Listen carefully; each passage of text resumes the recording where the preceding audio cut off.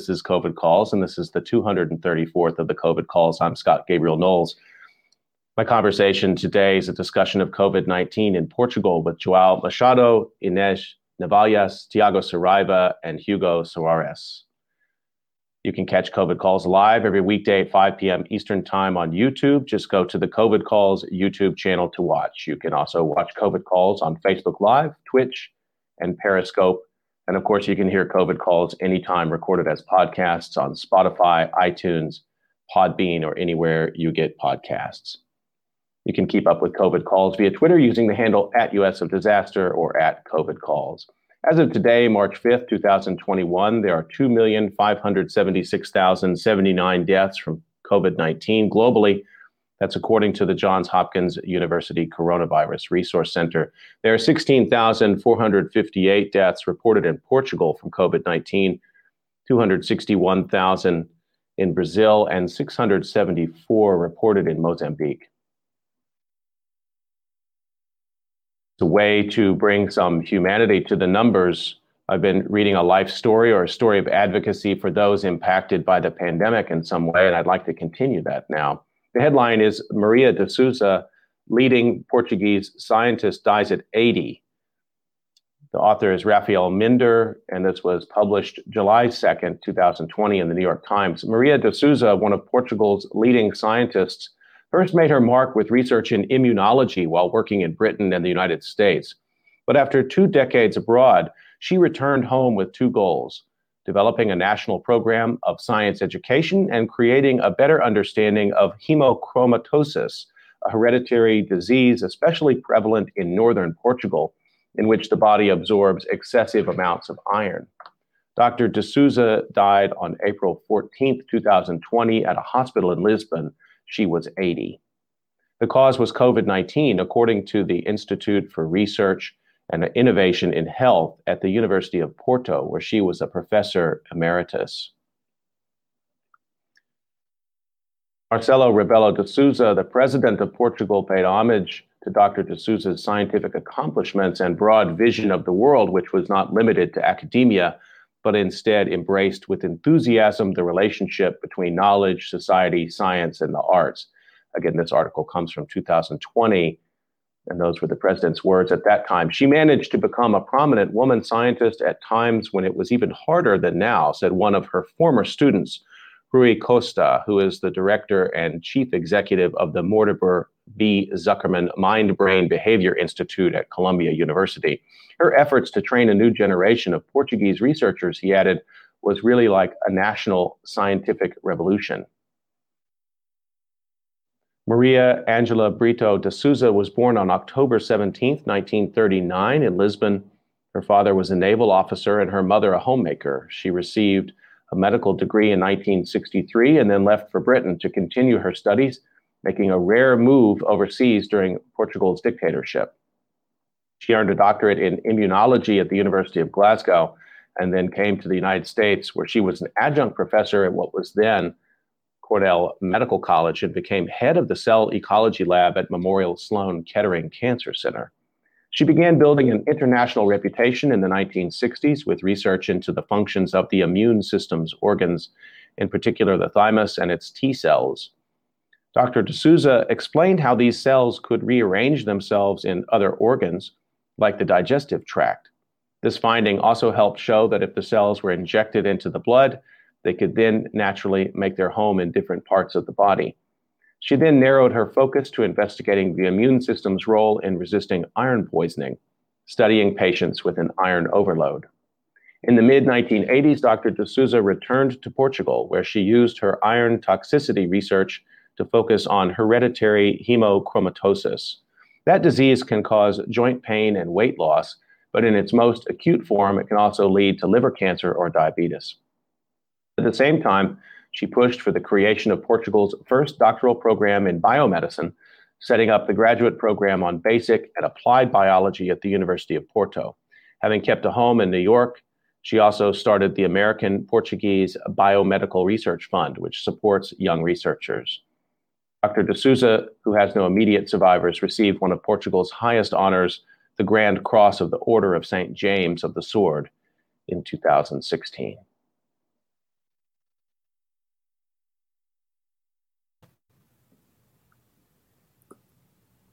Okay, I'd like to introduce my guest. I've been looking forward to this conversation. We've had to reschedule it once. I had my microphone off. I almost wasn't going to be able to be heard, but now here we are, and let me introduce them to you. João Machado has been a research fellow in history of science and technology since 2012, and since 2020, a PhD candidate in history, philosophy, and heritage of science and technology at the Nova School of Science and Technology. His project is concerned with computing in Portugal in the 1980s, linking the framing of computing as a wider social concern with the new development perspectives opened by the 1974 democratic revolution in Portugal. Inês Navalhas is a PhD candidate in history, philosophy, and heritage of science and technology at Nova School of Science and Technology. Her thesis concerns science communication in a Portuguese book collection focused on science and technology. She's recently working in a European project called News Era, related to citizen science as a new form of science communicating, and Enjoy, also a European project regarding science journalism in Europe. Tiago Saraiva might be joining us in a few moments. Tiago's been a frequent guest on COVID Calls. He's an associate professor of history at Drexel University and the author of Fascist Pigs, Technoscientific Organisms, and the History of Fascism. And Hugo Soares is a PhD candidate in history, philosophy, and heritage of science and technology, also at the New University of Lisbon. His dissertation project studies the development of the Portuguese scientific research system after the 1974 Democratic Revolution. And he's also been developing work in material culture and scientific instruments. João, Hugo, Inês, thank you so much for making time to join me on COVID Calls. Well, thank you for having us, Scott. Thank you. It's always nice to see you again. Likewise, and thanks also. I know we had to reschedule this call. It would have been a quite different discussion had we had this in the late fall than having it now, because Portugal's really been through something. I'd like to start out the way I usually do, just find out where you're calling in from and how the pandemic is looking there today. Inês, let me start with you, please. Yeah, so actually, I live across the river that Hugo and João live. So I live in Almada. It's the other side of the Tagus River, and I'm close to João and Hugo. In Almada, just everything is, I guess, the same as Lisbon. And everything is closed for several months now. So I'm at home like about a year ago. So yeah, I just lost the count. So, and João, what's your experience right now? Same lockdown? You're in Lisbon, or are you outside of Lisbon? Yeah, we're both in Lisbon, me and Hugo. And we have been in lockdown for about, 2 months maybe. It's been a very hard lockdown. It's the second time we've been locked down, like full on lockdown. But this time was preceded by the start of a real wave of cases when compared to the first one. So it was a bit scarier, I guess. And now it's a bit open-ended, but we think it will last until Easter, maybe. And are you able to go in at all to the university or to the library to do any kind of work at all, or this is a real complete, you're at home? Yeah.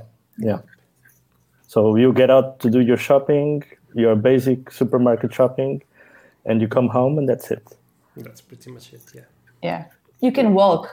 I mean, yeah. you can, you can take a walk. Yeah. Of course, we're not in house arrest, but everything is closed. So limited. And I think, in the United States, that was the experience. It was a shared experience for many people, but really only in the month of March and April for most people. And then the relaxation of the summer started. Hugo, what's your experience at this time? You're also located in Lisbon. Well, yeah, in central Lisbon. But this lockdown is on the national level. So when things started to get a bit uglier, there were some more localized measures. So we couldn't, for a while we were in semi-lockdown, so we couldn't exchange, we couldn't travel very far, but we could go to the restaurant with some rules. And now we are in complete lockdown. So I'm in the last months of my thesis, and the archives are closed, the libraries are closed. You cannot. Oh, let me just change my mic. No problem. We had only just a small crackle there. At least you have yours on. Yeah. I mean, You also you know. froze. Is it better Yeah. now? Yeah, it's Yeah. better. Okay, Yeah. I can We can hear complain you. a little bit more. Just to follow up on Yeah, that. so we had Yeah, go ahead.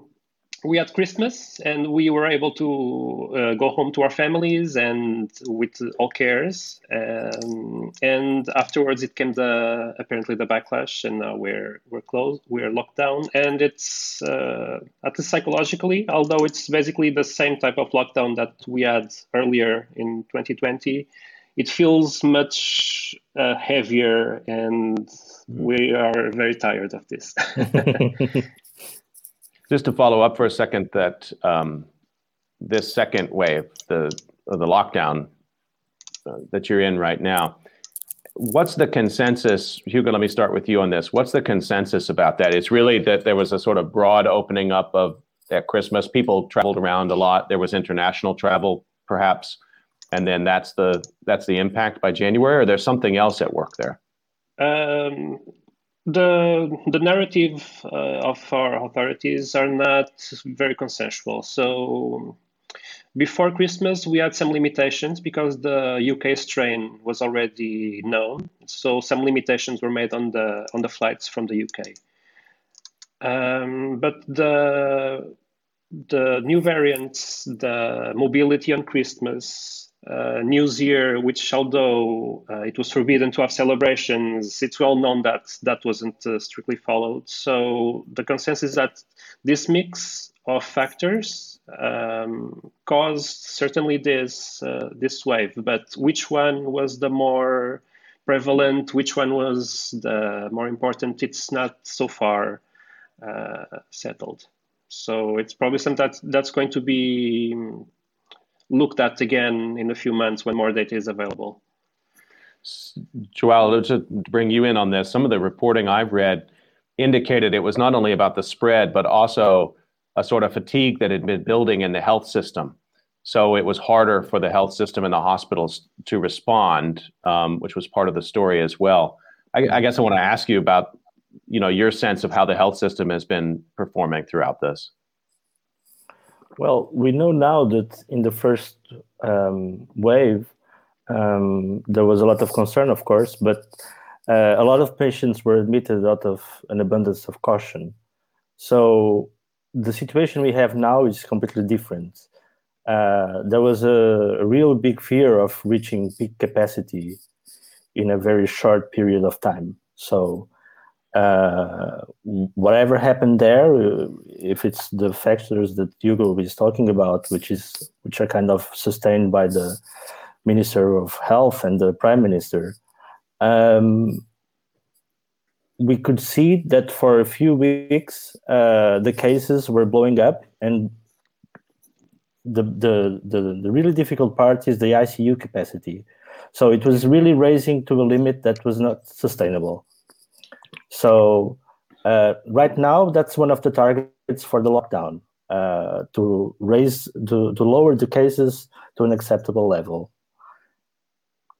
But generally, I think people think that the system is performing rather well.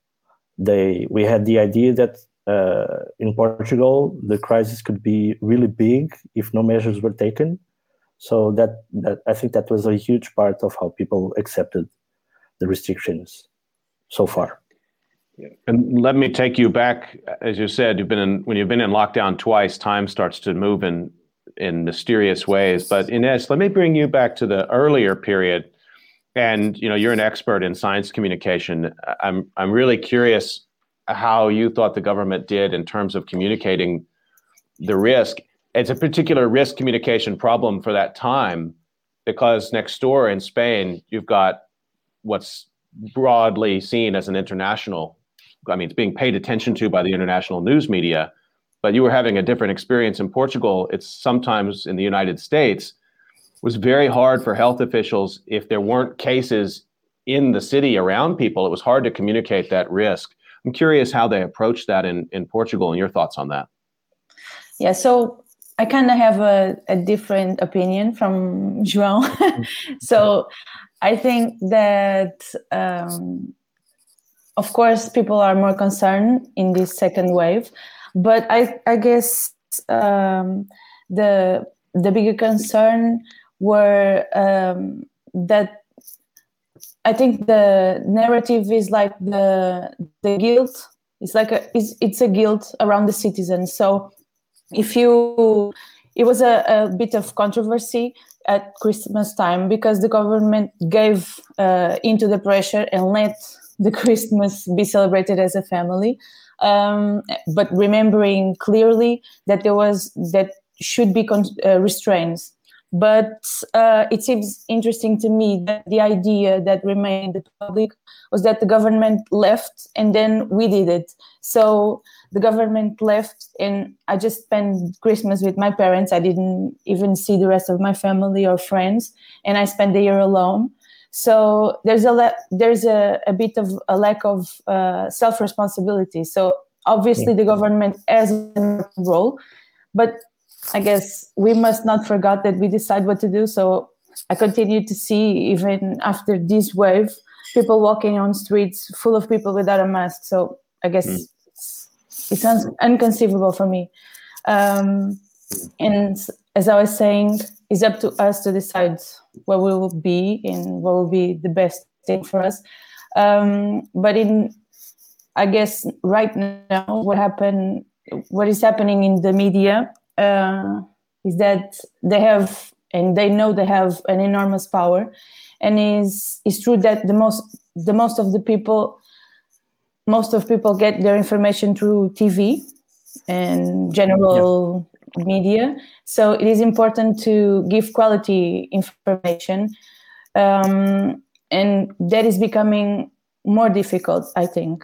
In fact, last week, a group of journalists, scientists, doctors, and science communicators got together and wrote an open letter to the various TVs and addressing precisely the question of specialists who are brought on TV. So that there is a lack of specialists, there is a lack of physicians that go to the national TV and speak about what they are going through.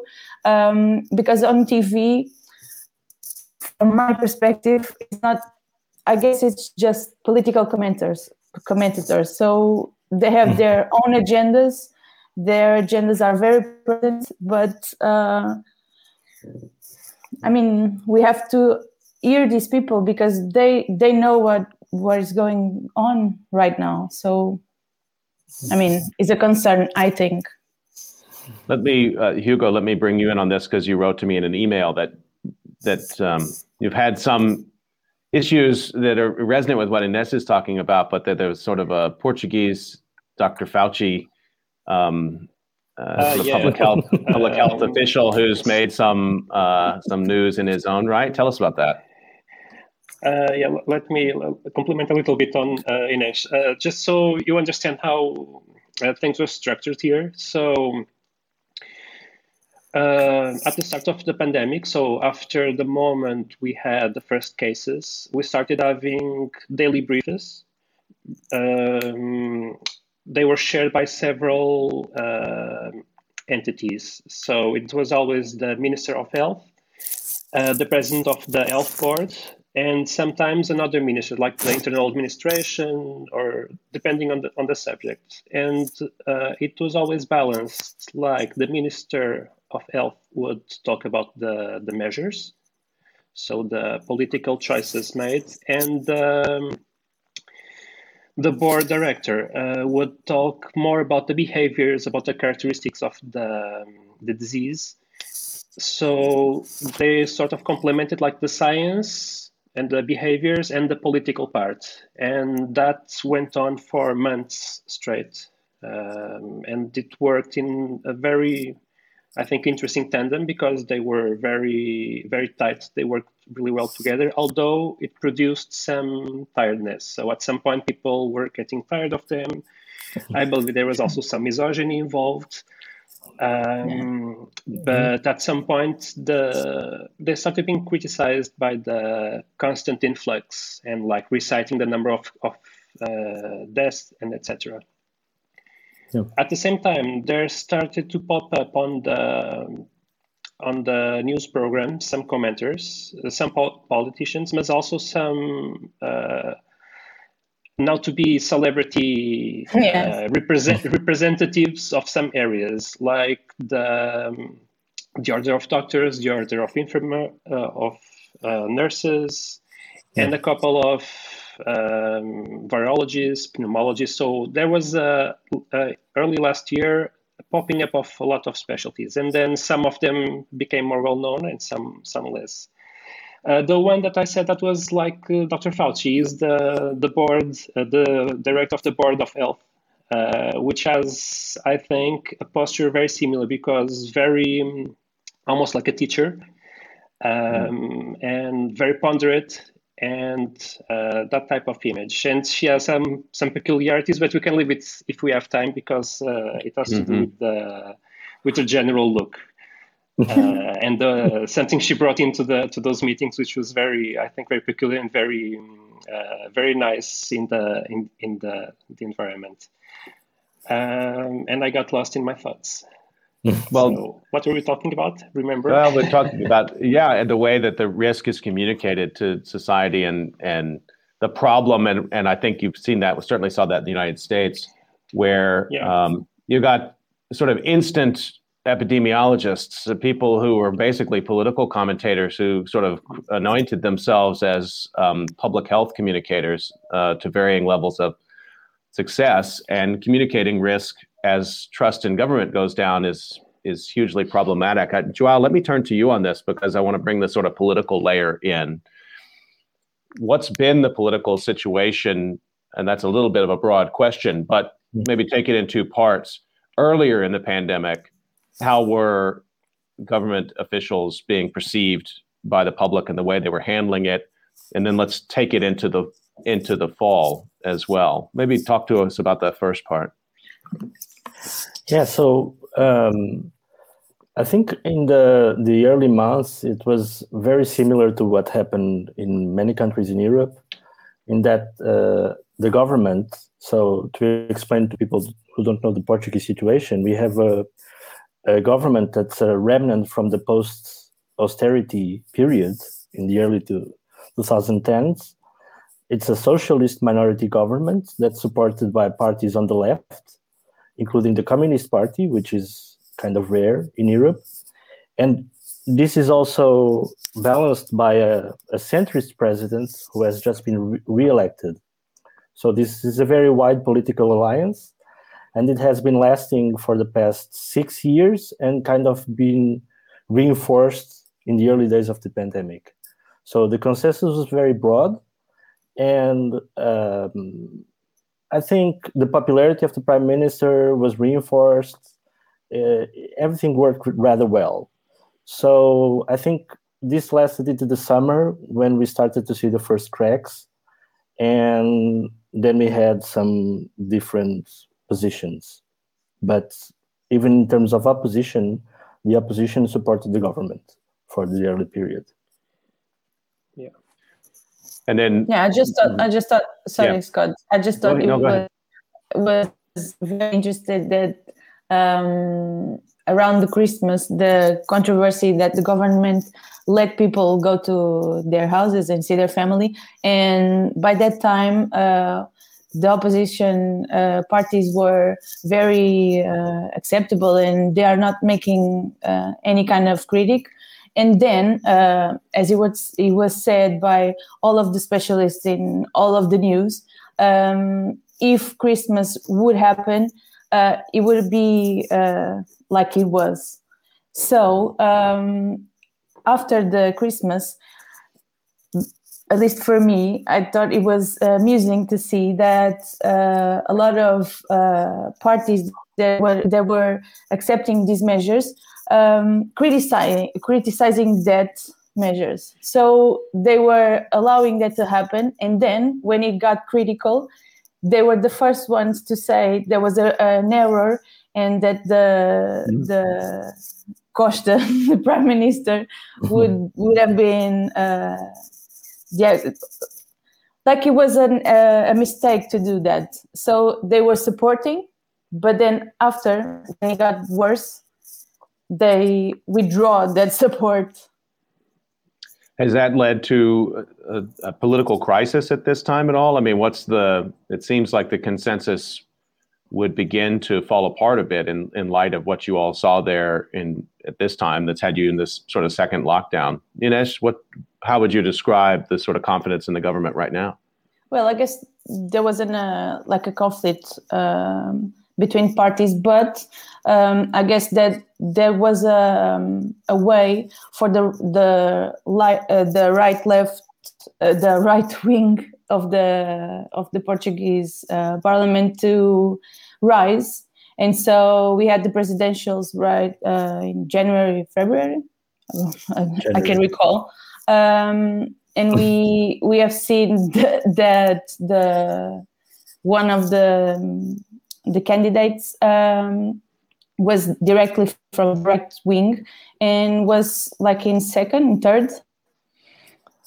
So it was scary, and it still is. So it is a very scary time.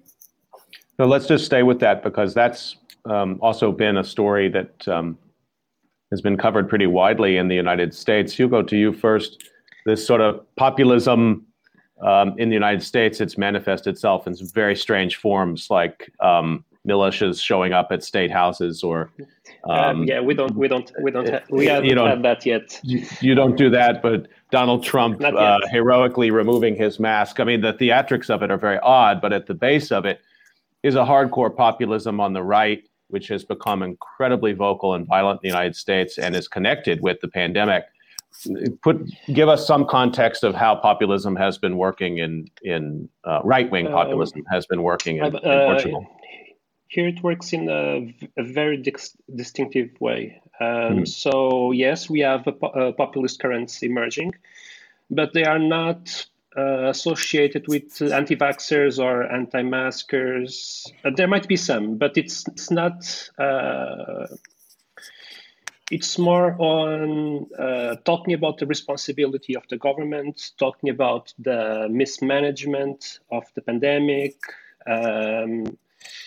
pointing out that some people who were vaccinated shouldn't have been. So we have something very different here, because we don't really have a very big movement on anti-masks or anything like that. We have protests to reopen economy, but it's always reopened, but with care, so with measures. So although we had for a short time, we had a few small groups protesting, it wasn't a lot of people, and it was more close to conspiracy like 5G and hidden agendas and stuff like that, but it didn't gain much traction. I think Portugal has a tradition of respecting the medical authority. So a doctor is still someone that you should listen to. And I think that mixed with the stability we have, and we have to consider our prime minister is a very popular and very cunning politician. He's very good at what he does. And so he was able to go from small crisis to small crisis. And he was always able to gather efforts to continue the same policies. So just to wrap it up, even though we have some rise on right-wing populist movements, it's set on other issues like corruption, crime, that sort of stuff. Yeah.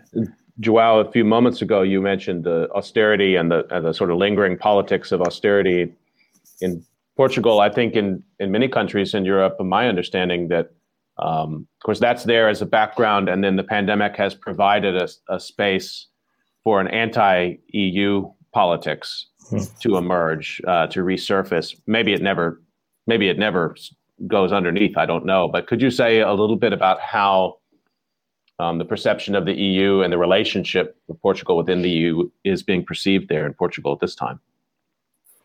Well, because the pandemic response is so caught up with funding from the EU, the criticism has basically evaporated.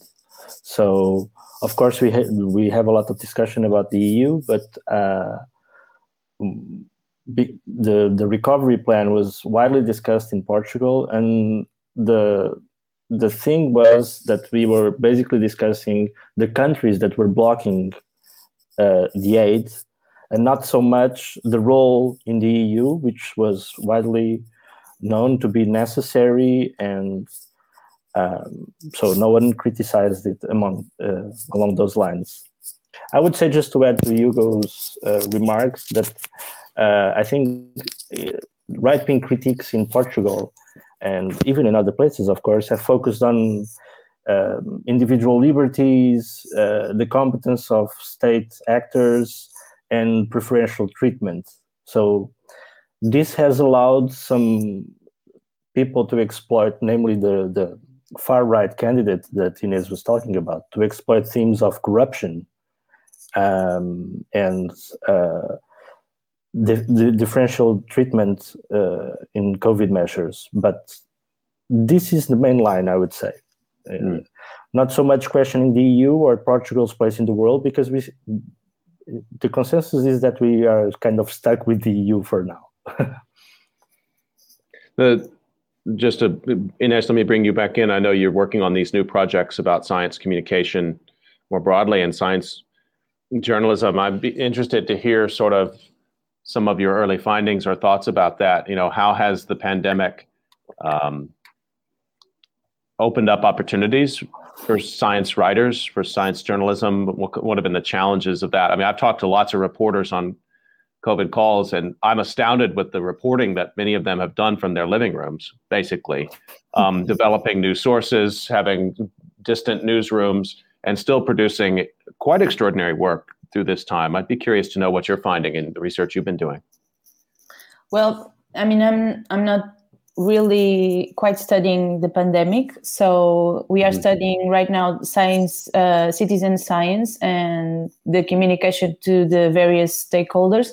But I would say that in Portugal, we have seen a growth of job opportunities in science communication, and that was not normal until now. So I think maybe it can be like a signal of change. So I guess people are, and institutions, I guess they are aware now that this type of communication is needed more than ever, and they are beginning to understand now, I think a little bit later, but okay, they are beginning to understand the importance of specialists.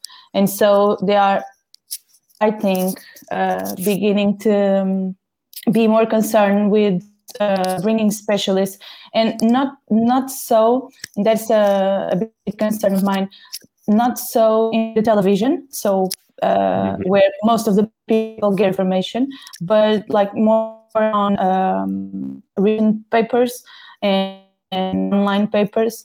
I guess they are giving more voice to specialists and physicians to tell their truth. So I guess there will be a lot of work in science communication in the next years, because the pandemic gave us a new way, a new point of view of science. And I would say that I think the main problem was in the beginning of the pandemic. A thing that I also find on my thesis is that in Portugal, the public opinion does not realize what is the scientific process. So it has been found and still is believed that when you know something, that thing is the same forever and is never changing. So the government was criticized in the beginning for saying, for example, that the disease will not get here, and it arrived a month later. So, and there was no masks, but then in the meantime, it was noticed that it was. And so I guess from the citizens' point of view, this was not explained. And this started to seem very unorganized because they did not realize that that we are all unaware of this, and we are learning by doing. So this is a big problem, I think. I'm really glad that you raised that, because that's been people I've spoken with, here in the United States, have raised this same problem. Communicating uncertainty, which in a sense is what science reporting is fine on a normal day. But when people perceive that their lives on the line, that uncertainty and that open discussion of the uncertainty, which I think Dr. Fauci in the United States did a pretty good job with, it is startling and infuriating, I think, to many people in the public who want an answer, not a discussion of how the study is going.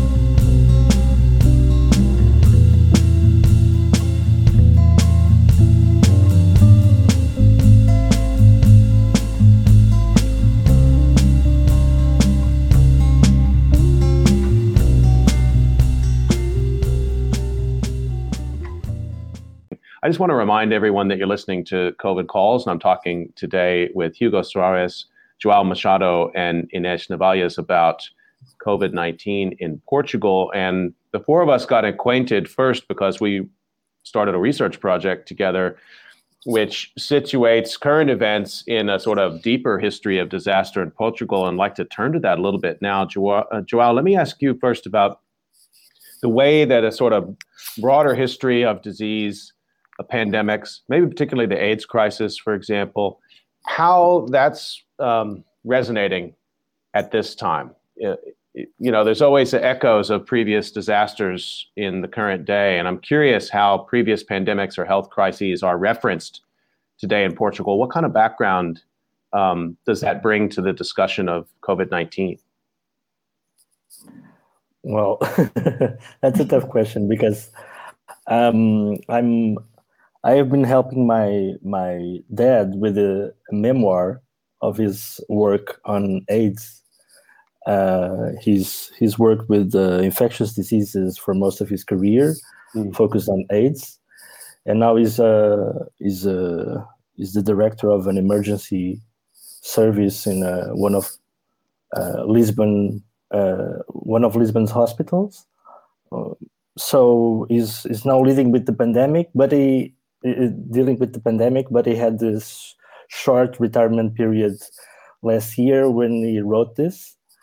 And these are like, a doctor's memoirs. So these are very technical, focused on novelty cases and weird cases.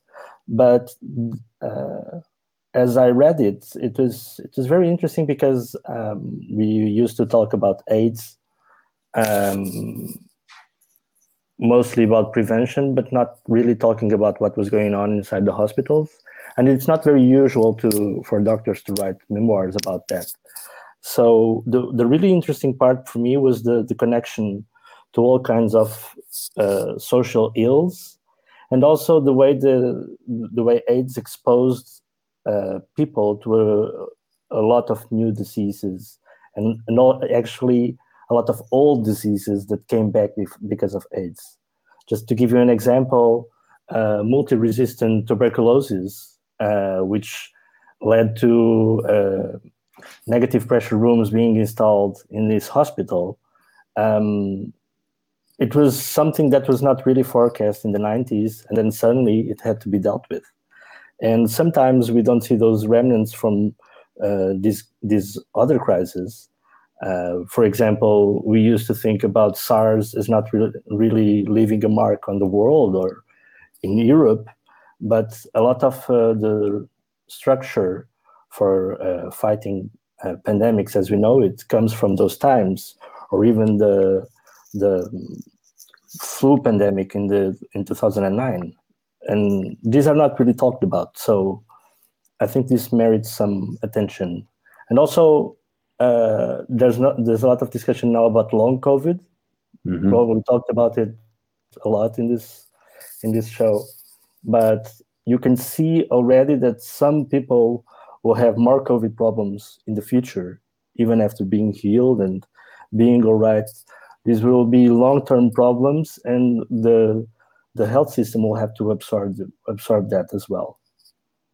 Just to stay with this for a second, can you tell us your father's name? It's my name, actually. We have the same name. Okay. So in case, because sometimes people might want to go and check out his sort of history as a physician. I just want to ask you a follow-up to that, because I had a COVID calls which I talked with my father, and it was a really profound conversation. Conversations among siblings and among parents and children, of course, are always interesting to me, but particularly in pandemic times. What's it been like to work on a collaborative project with your father in the middle of a lockdown? Well, to be sure, it's his project. Yeah. He's allowed me to see it and review it. Okay. but I mean, that's not how it works. I would just say that emergency doctors, and I think it's also his kind of specialty, infectious diseases, I think they have a very operational profile. So the way he's been describing the pandemic to me, even this day, so he had to deal a few weeks ago with the crisis in the Lisbon periphery. It says basically that they don't really have time to discuss the overall situation, where things are going. They only their single concern is getting beds, passing patients to the back line, and having more beds, having more conditions. So it was very interesting to see him reflect on the actually a lot of mistakes and other things about a pandemic that, if you think about it, was very slow when compared to COVID. I mean, things unfolded very, very slowly, and the way people processed information was also much slower, right? I mean, today I'm asking him about the UK variants, and right. It doesn't know a lot about that yet, Let me bring Hugo in on this, on some of your work. You're an expert in the way that the country post 1974 developed. You can own it. You got to own it. Developed its scientific research complex, and I'm curious. Maybe you can connect that a little bit to what's happening now. The overwhelming amount of COVID research, which has globally, which has come out in this last year. I'm sort of curious how you see the Portuguese research system broadly defined now in the context of the deeper history that you know about. Yeah, well, I have the focus problem, which is I know more about 30 years ago than the system today, which is normal. But there are some things that are, so we had a system that was developed slowly, but in the last 20 years, it started expanding at a very rapid rate. So it started expanding when we joined the European Economic Community, and from then on, it started growing a lot. And the last years have been incredible. If you look at a country like Portugal that had over 40% illiterate people just 50 years ago. So that is an amazing development. There are a lot of issues. So we still have a very precarious system. And it's that precarity is in the last, I'd say, 5 years has become more vocal. Also because there is a bigger community and there's also bigger expectations and bigger funding. So now the precarity is starting to unbalance things. So we are still seeing how that will work out. With the pandemic, there have been also some experts who have been critical of the research system that have emerged. But we can also see that our Minister of Science is also taking the opportunity to advance more the system. Obviously, now science is even more valued than it was before. And they have moved very quickly in some things, especially the funding programs. So we had our first cases in March 2020. And 1 month later, there was a call open for doctorates in COVID research. And a month later, there was a collective project also on COVID. So this was very fast. And the results came out very fast, which is something that we're not used to, because you apply to a funding and then it's like maybe a year from now you hear about it. But it was 1 month and the results were in. And interestingly, there were also some complementary research funding, which I've taken note. I think you'll find some of them interesting. So there was one regarding gender and COVID. There was one about COVID on hate crimes and violence. And there's one on artificial intelligence and COVID for data science in public administration. So some social science and some data science funding there, as well as the more fundamental bioscience funding. Yeah, although these are very small, if you compare with the bigger projects, they are very small fundings. And also, if you look carefully, you see they did some reshuffling. So this call on hate crimes and violence is related to some immigration policies that were already being emanated from the European Union. The one from data science is a 3-year project. This is actually the third call related to the development of an advanced computing infrastructure we now have with Spain. And this call, they switched it so COVID was late. Right. Yeah. And this one for gender and COVID is also related to other initiatives that were already important. So there was some reshaping and refunding. So, and also one thing that is new about this is that they also created the platform so you can keep up with the projects. That's I found very new. Because usually when we have a project, the project itself has to do its own communication and its own outputs. In this case, there's a platform and you can see all the projects, how they are evolving, how they are, and I also should mention that they all have a very practical character.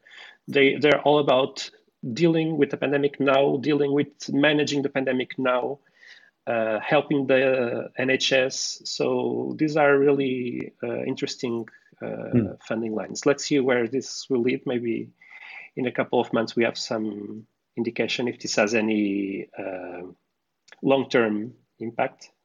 It's a change. Really interesting, and underlines the value of the kind of work that you do, that you found out that the research line, which was called something else, has been repurposed as a COVID research line or some research funding. And that's interesting because it shows that the research system can be somewhat responsive to events, which I think is important. I should just say that there wasn't much research involved. So the description of the project states they have to state where does the money come from, and so it's easy to spot these things. It's not hidden. It's easy to follow the money. Yeah. Well, you don't have to really follow it. I want to ask you all about, and Ines, I'm going to start with you, about the environmental politics at this time. It's really fascinating to me, and continues to be, how much doom and gloom there was about international efforts to mitigate climate change in the last COP meeting, and with the United States under previous presidency pulling out of the Paris Agreement. And then what was demonstrated in March and April around the world was a sort of massive collective action, which had environmental implications. Nobody would have wished for that, certainly, but it was interesting from an environmental perspective. And in every country I've looked at, it resurfaced environmental debates around climate change and around sort of the national picture in relation to the global picture. Ines, let me bring you in first on this, sort of things you've noticed about the environmental politics discourse in Portugal at this time. Well, recently, actually, so we haven't had, from my perspective, we haven't had information about environmental policies in recent times. However, and I think you were here at the time of the design of construction the new airport outside of Lisbon. I don't know. I think so.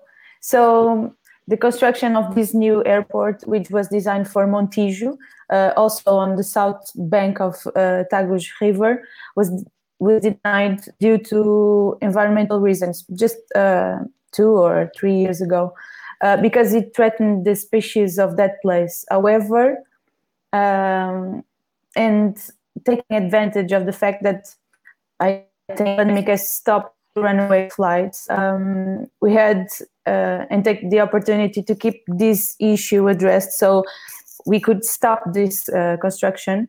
But the government continues to look for alternatives on the south bank of the river to make the airport. This was the last. So have not yet realized that the problem is not the location of the airport. The problem is that they are not concerned with the environment, with the population, with the species, and with the quality of life of their population. And right now, we could address this issue by not making another airport, because all the flights are I don't know. All the tourists are gone. Yeah, all the tourists are gone. Right, the tourism has ended. So, yeah. So we could address this that way, and this is a concern that has been in the media for a long time, and just last week this was brought up again. Because in the beginning of the pandemic, we saw beautiful images of a deer coming into the city and reaching through the cars and seeing people, and dolphins in the river where they're usually not going. But I think people just forgot about it. That's my point of view. Wouldn't you agree? Joelle, let me bring you in. It's interesting how the biodiversity reappearance in the spring was really startling to people. And I know you're in lockdown now, but at other times over the pandemic year, were people outdoors more? Were people using public spaces more, cycling more, taking advantage of sort of natural settings? Yeah, that was definitely a thing. With a warm climate, so although the winter is very rough because we have so-called energetic poverty, which is one of the reasons why this third wave is hitting so hard. We also have decent conditions to have an outdoor life, and cycling is part of that. In fact, the whole mobility debate is being kind of reshaped in the major cities. And seeing the streets empty of cars, which were so defining in the planning of these cities, and seeing the planning for new cycling lanes and new green spaces advance so quickly. Basically, what's happening in Lisbon, but also Porto and other places, some places slower than others, but Lisbon is really at the forefront of this. Is really we already had a very ambitious plan to reshape mobility in Lisbon with cycling, and a lot of things are being experimented during the lockdowns. And at the same time, there is a logic that is contributing to this, which is the delivery services that are spreading like crazy and driving the numbers up. So usage is up because of that, because people are outside.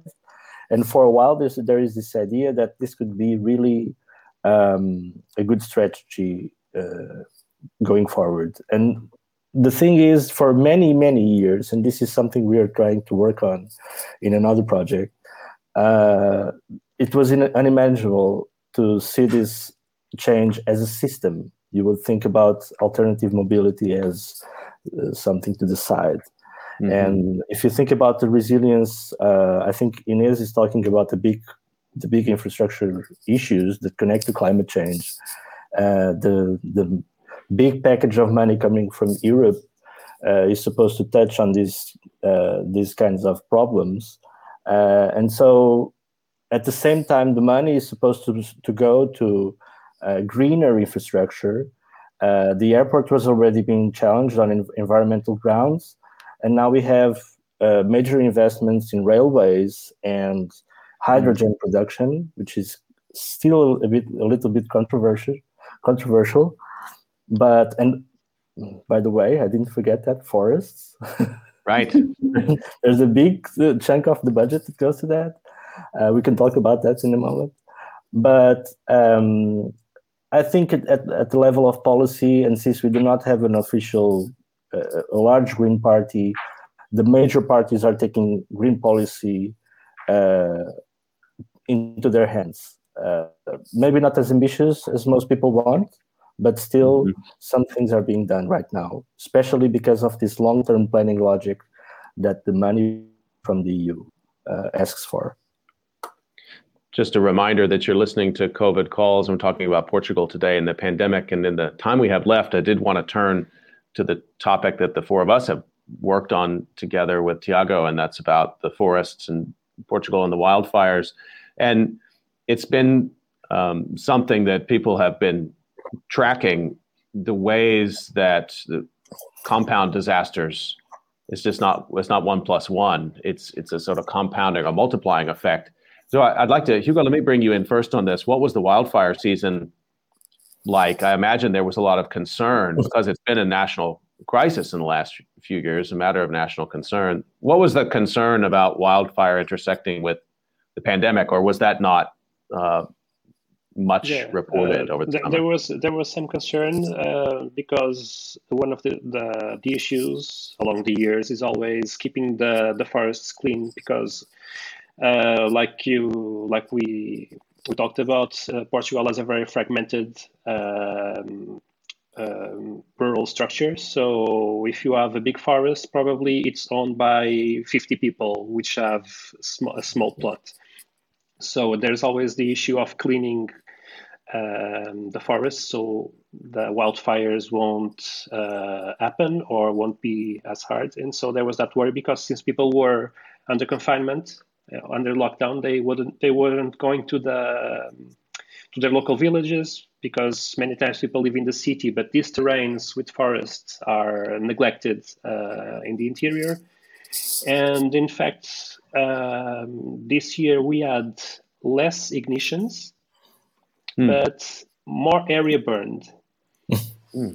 So I don't know exactly what's going on here.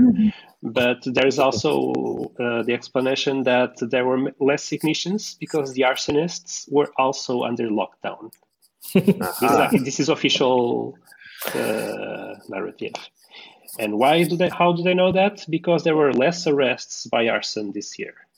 So I'm unable to put these pieces together. As you know, there's a bigger narrative here, but so lockdown kept people from cleaning up and kept the arsonists from spreading fires, and yet more area burned. I think João looked at the resilience plan, and he knows something about what's going to happen to the forests. Maybe I'm dodging. Yeah, no, well, you've given us some fascinating clues there. And of course, looking for the arsonist when the broader context is so obvious is something we watch as always. Yeah, around the corner in Portugal, there's always an arsonist. Yeah. Well, let me bring either Inês or João, do you want to come in on this? And I just want to throw up one, I don't know how helpful it is, data point, but I was looking at the stock price of Navigator, the paper company, and it has fallen off the table. So the paper sector has certainly been struggling. I imagine they're receiving government subsidy to keep themselves going. But Joao, bringing you in on the sort of wildfire pandemic question, what have you noted? So one of the major, I don't know about the wildfire season per se, because as you know, wildfire seasons can be very different. So depends on a lot of conditions. But one thing that seems certain is that the forest sector is going to benefit from future investments. One thing that's going forward is a mechanism for forced rent, which will allow the government to take over private lands to clean them up and manage them, specifically lands in the so-called wildfire lines. So that's new. And at the same time, that's something that the industry was asking for a long time. And the industry, as you say, the Navigator company, is still very strong. So this is a company that's 1% of the GDP in Portugal. It has benefited from a lot of investments over the years. You would say indirect investments. We recently found some very interesting news about their investment, the large investment in Mozambique, and that's slowly coming through. And we're also been reading about the bills we have to pay, or some people had to pay, regarding the World Bank project in the 1980s. So when you talk about this, you always have to have two scales or more than one scale in mind. I would say that right now, just to a little finishing touch, wildfires have become like a science and innovation issue. Everyone wants to do wildfires. There are these research fast track funding lines, and come to Portugal if you want to research that. I think that once I can get sprung from the COVID trap like lots of other people, that would be probably the first place I would travel to continue. Oh no! I didn't mean historians. Oh, not for historians? No, not for historians. Are you sure? Yeah. Okay. Because I've heard they've been including social science in it. Huh? Well, we have some colleagues that can speak to that, but they don't really want historians to do that. They're more interested in risk management and that kind of stuff. Well, we'll have to do it anyway, and and they'll see the value of the analysis. We're almost up on time. I wanted to do one more quick round just to kind of check in with you, because I do know it's hard enough to be a graduate student taking on big project under non-disaster times, but just to give you a chance. Just as a comment, what I've observed, your community there is very tight. I mean, you all rely on each other, you know each other, you help each other. It must be quite challenging to be so distant at this time and not be in kind of the lively shared spaces where you're constantly sharing ideas. I guess I'd like to know just how you're coping with that, or how you're keeping connected with your colleagues and your professors. Inez, let me start with you. Like, how have you adapted grad student life to being inside four walls? Well, it's not easy, but actually in this new project, New Zero, we just finished a course with about 20 people online, with exposition sessions and a bit of interactive work in the afternoon. So it is a bit challenging. And for me to work at home is a lot of,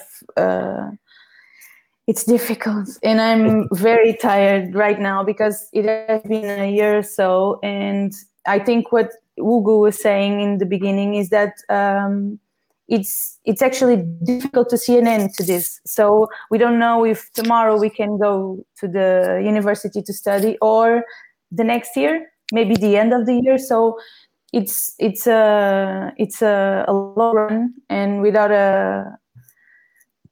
it's very difficult for me. Yeah. Hugo, just want to hear from you about this as well. I know in the final stages, in theory, you're supposed to be locked down anyway, writing, but it adds a layer of pressure, though, I would think. Yeah.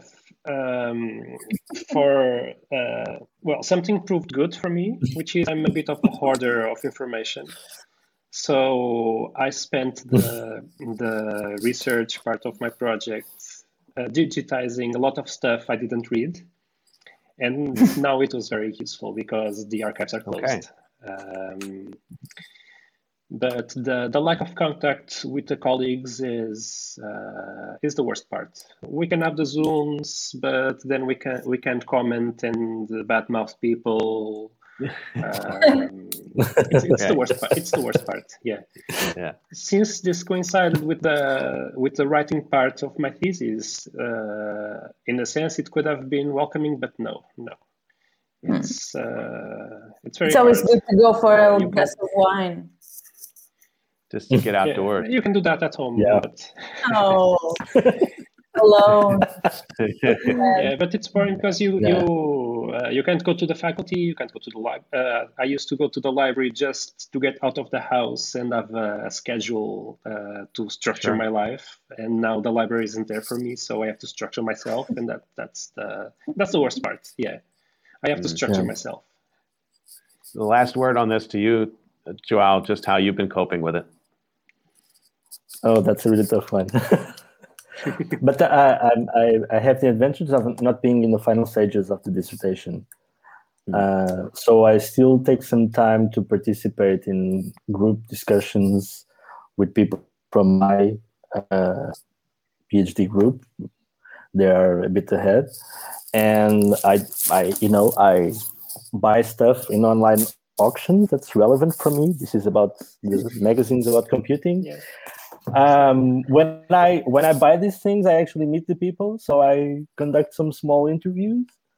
But it's all about the little details, That's the really hard part. The things you get to find in libraries, just juggling different materials, the little questions you make after a conference or stuff like that. And it's really, distance isn't helping with that. So let's hope it gets better in the future. I've also been, just to get a little bit of a positive note, and also to connect our research with things that are going on. I find that in my case, I'm researching history of computing. So there's a lot to go about if you think about the connections to present day. One of the things we didn't discuss was the horrendous app controversy when the government tried to mandate people to download an app to do contact tracing, and those kinds of things. Or, for instance, I'm now in our faculty, we're now thinking about the ways students are being evaluated with AI and stuff like that.